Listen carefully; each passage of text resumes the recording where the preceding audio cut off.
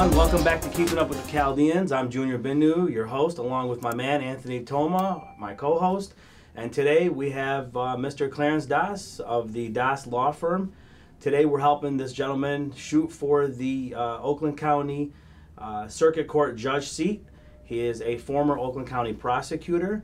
He's been in the courts for a long time and understands the needs and wants of our community, along with the community itself in Oakland County.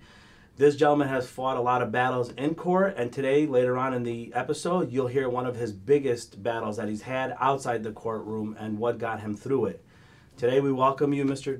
Das. We'll ready to shoot you off and let you know why we're going to get you on the seat, and if you can explain to the people exactly what it is that you do and what we're here for today. Good to have you. Great to be here. I really appreciate it. Anthony, it's great to be here with you too. I think, first of all, you guys deserve a lot of credit because this is such an amazing production that you guys do all the time. Thank you. And to preserve our community's reputation and livelihood, this is a really integral part of that. So you guys deserve credit. But I'm very happy to be here. So like you mentioned, I'm now in my third phase of my career, which is trying to be a judge. Sure. But the first two phases of my career were on the other side of the equation. So for 5 years, I was a prosecutor in Oakland County. I was in something called the Special Victims Unit. Most people have heard of that because they watch Law and Order or watch the news. Yep. That was a unit of the prosecutor's office that prosecuted the most serious crimes in Oakland County. Most heinous crimes. Absolutely. Yep. Rape, child abuse, elder abuse, and even murder. And I did that for 5 years. That was probably the best job I ever had. I loved it. But what ends up happening to you after you see so much bad stuff like that is you want to really make a difference. And you want to prevent people from becoming the defendant sitting in court. Sure. So in 2016, I left. I started my law firm, the Das Law Firm. I started in Southfield in a small little office by myself. Yep.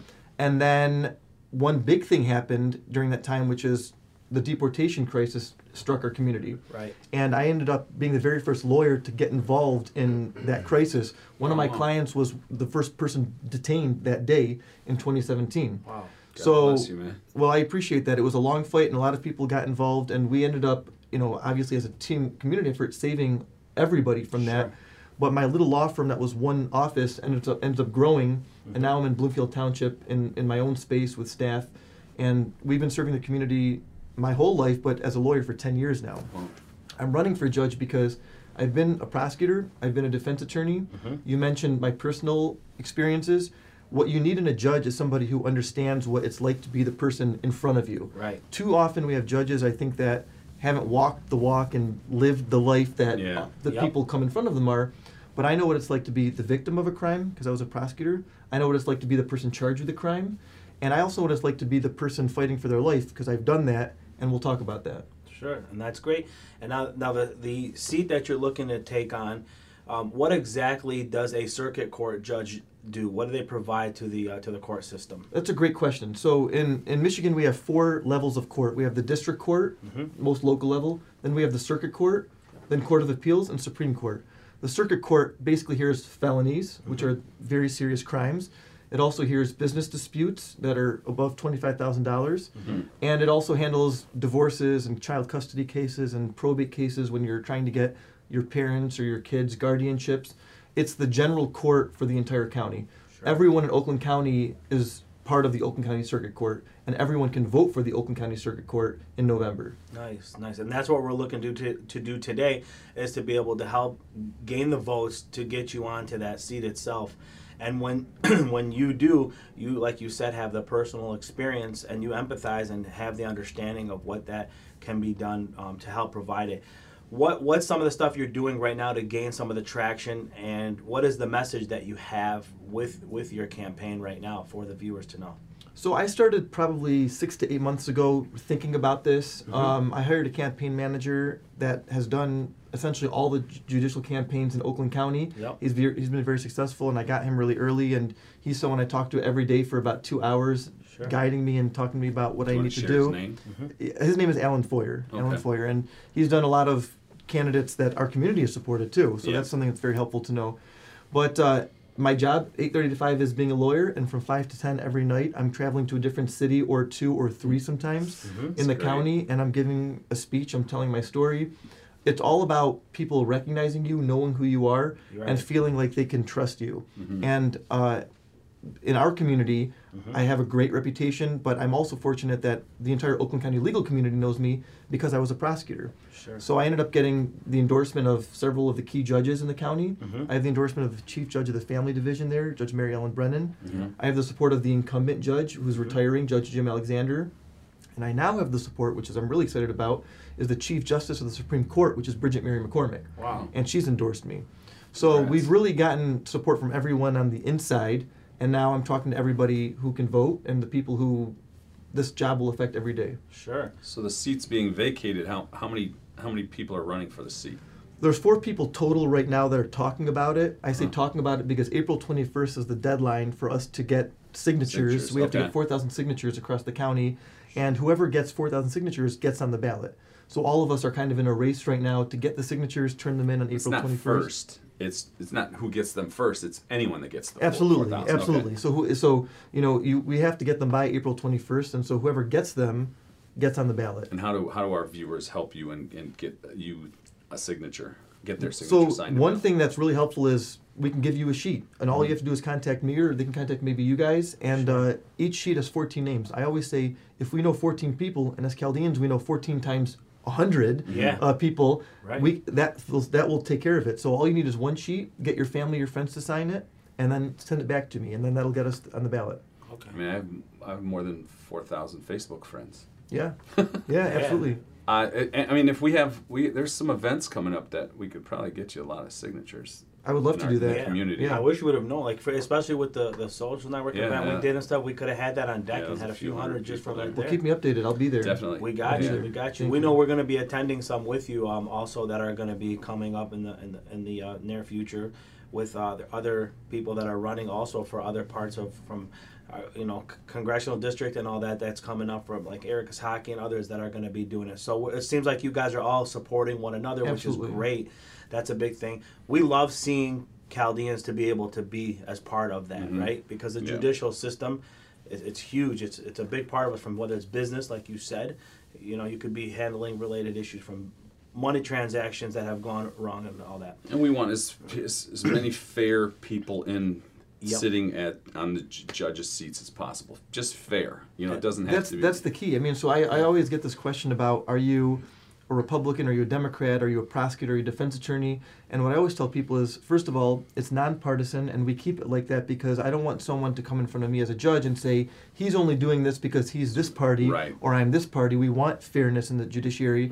But also, because I've had both sides of the equation, I am pretty fair. I represent people every day that get charged with a crime, but I've also put those people in jail, and I know what it's like to do that. Sure. Now, Clarence, you've been from Oakland County prosecutor and now back onto attorney in your firm.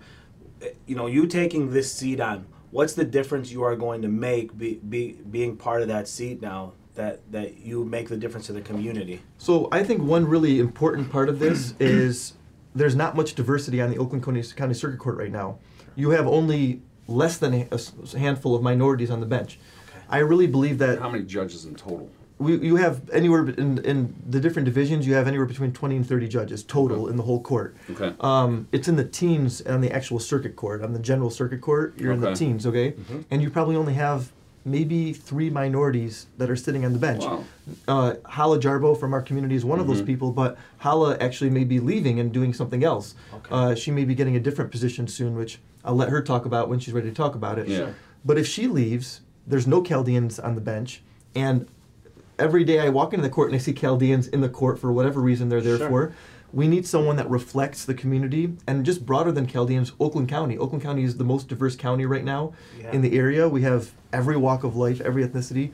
I want someone to walk into a courtroom and see someone that looks like them and feel comfortable in a courtroom. As you guys know, no one wants to go to court. Half the time people are scared to go to court. Right. If they feel comfortable with the person sitting up there, then we have a better system as a result. Yeah. Sure. And when you mean by comfortable, you're not meaning there's a favoritism. It's just more like when I go out of town or anywhere else, when I see a fellow Chaldean person up there, it just gives me that acknowledgement of relaxation. Yeah. We can connect in a sort of way.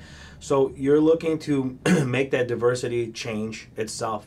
What's some of the things that you've seen in the past, like in cases or anything in regards to the courts, that you would maybe take a different twist on if you end up in that seat itself? Great question. So I think one of the things I learned as a prosecutor is we don't have to send everybody to jail all the time. You know, Yes. some people need to go to jail. They deserve to go to jail, and Yep. I've seen those people. But there's a lot of ways judges can make an impact on someone's life without sending them to jail. Yeah. We have treatment courts for people who are addicted to drugs or addicted to alcohol. We have veterans courts. If you're a veteran, you're not going to think the same way that another person is going to think because you've been through a different experience. Yeah. We have a court for you. We have something called adult treatment court. That's for people who are dealing with maybe substance abuse issues and Sure. things like that. But a judge is the one These that, are in place now? they're in place now, but judges don't necessarily use them. Oh, wow. And so you need judges who understand that someone's life is in my hands. And if I think that you're a young person or somebody that can be rehabilitated, I'm not going to send you to jail. I'm going to send you to a program and hopefully keep you out of the system in the future. Yeah, that would be great. Yeah, there's a few of them like Hope Not Cuffs, you know what I'm saying, stuff like that. That's that a are great out there. organization. Yep, they do that and help out with that. But again, like what you're saying that I take on a liking to is you're the person with the discretionary opportunity to make that difference. Not every person is going to come to you and because they've done opiates and all that other stuff, you're somewhat setting them to their deathbed when they get to the jail, because when they come out things go wrong. Are you going to be strongly a part of all that? Because opiate addiction has hit our community heavily, and all communities, right? Not just Chaldeans itself. So besides the hopes and handcuffs, how do you treat that? Like, how do you deal with it? I come to you and I've had an addiction. I broke into somewhere to help my addiction. How do you help that in that manner? So I think that the point you mentioned earlier, which is sending someone addicted to anything to jail, only creates a bigger problem. First of all, it creates a withdrawal, and then it doesn't solve the underlying problem. So what I would do if I were judge is, and every case is obviously different, but if it's someone that needs the help, we're going to get them into maybe an inpatient program that's intense. So it's not jail, but it's rehabilitation for you. Sure. Because ultimately what I want is after 30, 60, or 90 days for you to get out, and you have to kick this addiction. Right. But as we probably all know, addictions aren't a temporary thing, they're lifelong. Right. So we need to get you into long-term care, long-term programs. As judge, I can only keep you on my dime for a certain period of time. Right. But if I do my job correctly the first time, hopefully that works for the rest of your life. Yeah. Nice. So Clarence, these signatures that are needed, when do they all need to be filled in by to get you onto the ballot? How soon do we need to get those? The deadline for all of us is April 21st. I really want to get these done by the end of March because then I'll know how many I have, how many more I need. Where are you at now? Like, how many do you have now? We're about 3,000 right now. Oh, we're about okay. 3,000. All right, So great. So final between stretch. I was gonna say between you and I'm sure we can help them enough to. You Final got a few, stretch. final if your stretch. staff here can do it, that's one sheet right there that goes. Sure. That one. So anyone can do it. It's a really easy way to be part of the campaign. And by the way, those are all voters. And when you sign that, we're essentially getting you on board on our team too. And so then we can get back in touch with you and tell you more about the campaign. Awesome. Nice. And do you work a lot with the police department itself? Is that going to be part of yourself? Because there's a lot of need of open dialogue between the police officers and the court systems and the people that are falling into these matters, you know. So is that something your team itself would be open to, or is that what you do itself? Absolutely. So I'm expecting that we're going to announce endorsements for from law enforcement officials. Okay. I can't share them right now because Sure. we're still talking Not there about it. yet. Yep. But I expect some higher-ranking law enforcement officials are going to support me for this position because I was a prosecutor. And of all the people running in this race, I'm the only person that's been both a prosecutor and a defense attorney. Sure. So that really means something to them. But I agree. I started a program called Bagels for Badges a few years ago, where we would take bagels to police departments just to make them Healthier than feel donuts. Well, that's true. That's true. But there's National Law Enforcement Appreciation Week, and I've done everything I can to support them. Police officers are humans like anyone. They make mistakes like anyone. Sure. And I respect law enforcement, and I need our community to know that law enforcement isn't really out there to get them, Right. but more dialogue between them will make people feel better about that. Nice. And I think that would be great too. You know, like the biggest thing is that, law is not our enemy, right? Right. And that's the biggest thing that we want to be able to see is that it's not. Without law, we're lost. Or it'd be shambles. Right. What distinguishes the United States from the country all of our parents came from, and anywhere, is that we have a rule of law that has survived. That it doesn't matter who you are, how much money you have, or what gender you are, you're going to get treated according to the law the right way. We all agree. Anyone that's law-abiding agrees that we run our lives based on these laws, that's what keeps us civil. Yeah, at the end of the day, anyone that breaks the law doesn't need to be in the community. No, it doesn't matter what skin color, race, or whatever it is. Exactly. It's you're doing wrong by it, Absolutely. And that's a big thing too. Like Anthony's saying, if the case being, it doesn't matter if it's one of our own that's selling this stuff or doing this stuff or hurting people or any of that stuff or causing situations. Now, how do you take your Oakland County prosecution? Like you went through, like in my opinion, that's kind of like a mental hell in a way. Like right, you were dealing with some major crimes, right, at that time. How do you twist that and then turn it to be now Oakland County Circuit Judge? How does that change? How do you embrace that change? Well, one thing you develop as a prosecutor is essentially relationships with everyone on the inside of the system. So you know what police officers are like, you know what a probation officer is like, you know what a judge is like, you know what a defense attorney is like. That's in my opinion the best experience to be judge, is to have been a prosecutor at some point, because you're handling 50 to 75 cases every day. You learn every case that's possible. You're sitting on your feet all the time. I've had defendants, when I was prosecuting in the Special Victims Unit, cuss me out in the middle of the court case. I've had to have police officers walk me to my car because I'm wondering whether a gang is going to show up there. I know what that struggle's like, but because I've seen literally everything from a traffic ticket to a murder, that's prepared me now to be judge. Now I know what's going on. I know how the process works. I know what the solutions are. And now I can use that to help people versus just punishing them. Can a judge carry a firearm? Yeah, they can. Okay. Okay. Yeah. Now, I believe that some of this stuff, it's just so that because the viewers may not know your history, I think some of this stuff may be I believe it's instilled from your father. Your father was old school, the 7 Mile Woodward area doctor, right? So Absolutely. A lot of people may know that name from Dr. Das back in the days, right? And he's moved out obviously since then. So what has he taught you that you're now carrying on with his legacy with this? No, I appreciate that. So my dad was really one of the very first Chaldean doctors in the state, and he settled in the 7 Mile area where our community came. And then when our community left, he went to Oak Park, where our community went. And actually, he never left Oak Park. He's still in Oak Park. Oh, nice. And he is still, in my opinion, a community doctor, someone that cares deeply about the community. He's had ups and downs and fighting for this community all the time. But one thing he taught me is, first of all, you never ever forget who you are, where you came from. So no matter what I've done, even though my firm has really been successful, I took on those deportation cases because it was my community, not because I had to, or because I don't even do immigration law. I just got into it because I knew that could have happened to any of us sitting here if we didn't have the right person advocating for us. So that's one thing he taught us. But another thing he taught us is, because we're Chaldean, oftentimes we have to work double or triple as hard to get taken seriously by the rest of the world. That's something I deal with all the time when I'm running for judge. People will see me and they'll see that I'm not necessarily a traditional Caucasian person, and they'll ask questions about it. And the minute I start talking to them and they're like, oh wait, this person was a prosecutor, this person was a defense lawyer, I can trust this person. He always taught me to never give up on what you believe in, because any of us wouldn't be here if we gave up. We all have a history, and that history's driven us to get to where we are. You know, and your dad's. Go ahead. I was gonna say I've never understood, and if you can explain it to me, and maybe the viewers do have an idea and some don't, but why don't we get recognized as a minority? Like why do we have to mark ourselves as white, and then underneath it we have to put Chaldean? Since we are a minority, realistically, we're only a few 100,000 throughout the whole United States. So what's the reason behind that, if you can shed light on that? So my honest reason is, and it's one thing that my dad talks about all the time, and I often talk about, is unfortunately what happens in our community, I think, is we're so disunited oftentimes.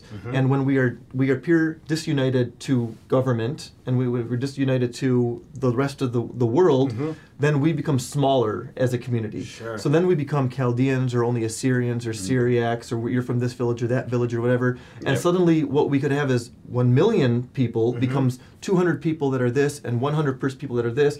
And so we haven't gotten the numbers to the government that we should have. We've been calling, and I think you guys do it too, it doesn't matter what we feel about the president or Congress or whatever, we are all one community. And other minority communities, the Muslim community, the Jewish community, the African American community, know that solidarity is what gets you strength. And that's, I think, part of the problem. There's other things too, but that's really it. We need to put aside our cultural differences and understand that if we don't stick together, what happened to our community in Iraq with ISIS could very well happen to us. There's nothing stopping people from attacking us. We could be lumped in like any group if we need to. Awesome point. Now, people always ask Anthony, now, why do you guys do this? What is your angle at what you're doing and why you're doing it? And we always say is because you have strength in numbers, right? And if you take that strength in numbers away, you're basically disassembling us that much more. So him and I were talking a few days ago, and I didn't even really know about the whole Syriac, Assyrian. I was calling them Assyriacs. Yeah, Listen, it's just because of what we're raised and taught on. First generation here, you're just Chaldean along the whole way. But at the end of the day, I asked a very prominent person in our community, I said, what is the major difference or what is this? He said, there is none. We are one. Just like you just said. Yeah, we were all Assyrian at one. Assyrian, we started, Assyrian Babylonians. We're all from the same area. We're all from the same community. These names and titles came about for political reasons at one point. But and I don't even have a problem with the names. I more so have a problem with us acting like we're not the same people. Right. When we're acting like that, how do you think the rest of the world's going to look at us? Well, I think it's because of lack of education. It's not that we feel are different or want to be different. We just believe that we are different, but we are not. Exactly. We're not at all. Exactly. Even our dialect is, it's all there. We're able to mash as one. Yeah. So we talked about your dad and him pushing you, and so he pushed you to get educated, and he pushed your sisters to get educated. And you want to shout your sisters out and give them a so my sisters I'm very proud of them. My sister's Dr. Kathleen Das. She's an allergist. And then my younger sister is about to be a cardiologist. She's Dr. Clarissa Das. I'm super proud of them. My wife's also a doctor. I don't know how I became a lawyer, but Someone's they are got to defend them from their malpractice. Absolutely. That's the joke I always make. But they are for women in our community to constantly be achieving higher ground is a great thing for all of us. Right. Sure, and that's a big thing. And Junior talked about your biggest win. Your dad again is kind of backed that by his persistence and pushing you to get checked on a health issue that you were dealing with. You want to kind of talk about that? Yeah, so this is, probably the most significant thing that's ever happened to me. It's changed my entire life. It's what I talk about literally every single day. But in 2017, to give you some context, I had just left the Oakland County Prosecutor's Office. I had a great job, a stable job. I had just met the girl who's now my wife. We had gone on one date. The girl of my dreams. Yeah, we had gone on one date, and I started feeling stomach aches and started feeling ill, and it's love. It's love. That's what I thought it was. I hope that's what it was. Right. The butterflies, right? Yeah. And that was a part of it. But I realized that it wasn't really going away, and I was actually losing weight really rapidly. I was losing about 5 pounds per week without even doing anything to it. Most people want to do this. Were you this size, or were you? No, so I was about this size, but I ended up losing about 40 pounds in that process. So you were this size and you were losing 5 pounds a week? Yeah, I looked like a toothpick. Jeez. So what ended up happening was, as a guy, I was like, whatever, this is nothing. I'm just going to keep doing what I need to do. And I talked to my dad about it, and he's like, what are you talking about? You need to go. You're too young to be having this kind of pain all the time. Yeah. I was 31 at the time. So he said, you should go do a colonoscopy just to make sure. And I really didn't want to do that. If you guys know what a colonoscopy is, it's not a very fun experience. No. I've had one. Yeah, so I went and did it. And when the doctor came and pulled the curtain over, it was at Beaumont, I swear I could tell he was going to tell me you have cancer. By the look on his face, by the seriousness that he had. And my mom was in the room. He comes in and he says, we need to talk. Poor mama. And my mom lost it. I mean, she was in shock with this news. Number one, because we have no history of cancer in our family. Sure. I'm 31 years old. I shouldn't be getting cancer at 31 years old, especially the type that I got, which is colon cancer. Immediately I left Beaumont, went to the University of Michigan for a second opinion. And when we got there, we went in front of something called a tumor board, which you guys might be familiar with. It's a group of doctors that come in, and they basically give 4 opinions about what they think is going on. And all 4 of those people said, you have cancer, it's stage 4 because it's in your lymph nodes, and we need to start right now. Now there's a symbolic thing that happened during this time, and I really do believe this is a God-driven thing. The day I got diagnosed with cancer was Holy Thursday in 2017. And obviously the passion of Christ is what we all look at every day. And from Holy Thursday to the following Easter, I battled cancer.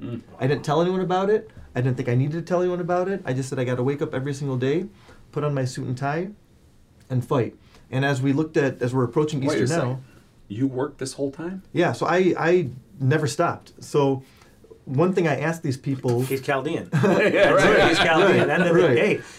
You know, one thing I asked the doctors was, what's going to happen to me when I start getting treatment? Because the first thing you think of is I'm going to lose my hair. That's the first thing that we're all concerned about. Yeah. As a young Chaldean man, I don't want to lose my hair. Yes. And they're like, you're not going to lose your hair. But you will. Yeah, eventually. You're not going to lose it anyway. Oh, you guys look pretty good, so... Well, I got a little scar back here from my situation. Okay, it looks good. It looks great. But they're like, you're not going to lose your hair, you're not going to look any different, but what's going to happen is you're going to get really tired. So when I heard that, I said, all right, so I don't really have to tell anyone. Yeah. I'll just pretend like nothing's going on. Oh my gosh. And on my second date with my wife, girlfriend at the time, I went to Market North End in Birmingham. There was a 45-minute wait, and we sat down in the little bench out in the lobby, and I said, I got to tell you something. I have cancer. And I thought she was going to run away. And she said, nope, whatever we need to do, let's do it. So that week, I literally decided I'm going to wake up, I'm going to go to court, I'm going to do the deportation cases. So I would wake up 6 o'clock in the morning, drive to U of M, get my chemo, leave U of M with a portable chemo pump, go to court with my chemo on me. You drove yourself? Every day. Now, it got a little bit rough toward the end, and I have, bless you, people doing it for me. But from really January 2017 till November, I was running the law firm. I was doing the deportation cases. There were days where I was going on the news, literally from the hospital bathroom, pretending like I was at home, and I would do the radio interviews. Then we started planning a wedding, and that was stressful. But if I didn't do all those things, I don't know if I would be here today. It was that stuff that kept me alive and kept me motivated. So if I was ever charged with a crime, I'd want a judge like you that left no stone unturned and made sure that the justice was going to be served one way or another. Yeah, I that's what I've been telling people, and that's why I'm running. The day that the deportation case happened, I was supposed to have my third round of chemo the next day. I ended up going instead to ICE headquarters on a Sunday night, the day before my chemo, and meeting people and talking to them. And then the next day, I was literally had my files, I got the chemo IV in me, and I'm sitting doing the work, trying to talk to people, trying to talk to Martin Mann in our community about what we can do. And that whole year was spent fighting very publicly on TV and then very privately in a hospital room. Wow, good for you. And I got a question for you so the viewers get to see this, but what gave you that courage to go through that fight every single day? Because it's easy to give up. So what was your drive? It's a great question. I will tell you that the very first round of chemo I ever got felt horrible. I felt like I was actually going to die. In fact, I think I went to sleep that night of the first round of chemo believing I was going to die. We're getting out. Something that night happened. I don't really share it too publicly, but something kind of happened in me where I woke up in the middle of the night and I was really actually scared that I was about to die. Maybe you didn't wake up? Maybe you dreamt this? I don't know, but it was a personal experience that I had where I felt so scared that I was going to die that I woke up the next morning and said, I'm not going to die. And something changed in me that night. Good for you. And I woke up and I said, put on your suit, put on your coat. Now, a lot of people helped because without my wife, without my parents, without my sisters, they were the ones not letting me make excuses during this year. So if I told my wife, I'm too tired on Friday, I don't want to go out, she's like, get your jeans on. We're going to here, and my parents would take me out, and they'd do all these things. But the courage, I really think, came from that night where I thought I was going to die, and I was scared, and I instead woke up and said, I'm not going to die, I'm going to do this, and let me do it. Good for you. Well, so, just give me just... Yeah, and I wish I could clap, but you know what I'm saying? No, I don't think that I always make this joke that I didn't do anything, voluntarily here. I did it like anybody would have done it. If you, and we were talking off air of people that we know that are fighting cancer. In fact, Anthony, you were talking about doing everything you can for someone going through cancer. We do everything we can for the people we love. And when it's you dealing with it, different. All you can do is wake up and say, I'm going to do what I can because I don't want to let those people down. Yeah. I've now got a girlfriend. I can't let her down. Yeah. I have a law firm. I don't want to let those people down. I don't want to let the Chaldeans getting deported down. I don't want to let anyone down, so I'm going to fight and to not let them down. I appreciate that statement heavily because I look at it in regards to it is it's unfair if we go through these moments to give up on our moments because there's somebody else who's fighting and losing the battle that would love to trade shoes with us. Absolutely. And I was saying this before we went on the air here. One thing I always recommend to people, if you're ever having a bad day, go to a hospital, sit in a hospital, because they will. The people you'll see there will be having much worse days than whatever you're dealing with, and it will give you perspective. When I was there, as bad as I was, especially when we got to like the 11th or 12th round of chemotherapy, when I was 40 pounds less, no hair, and I was dealing with what I was dealing with, I would see a 5-year-old walk down the hall with exactly the same situation and look at that person, and they were happier than anyone in the room because they're over here excited to ring the bell when you're done with chemo. They're excited because they're having clowns and Make-A-Wish Foundations there. And the innocence that you saw someone like that have reminded me, look, you can't. You need to grow up here. You need to remember you are blessed. Yes. Yeah, it's just simply put, like you said, it's just not fair because there's always somebody struggling also more than we have. Your words of encouragement are huge. I mean, I'm glad we can see your personal side along with your love for your job. You know what I'm saying? Yeah, it's going to go hand in hand.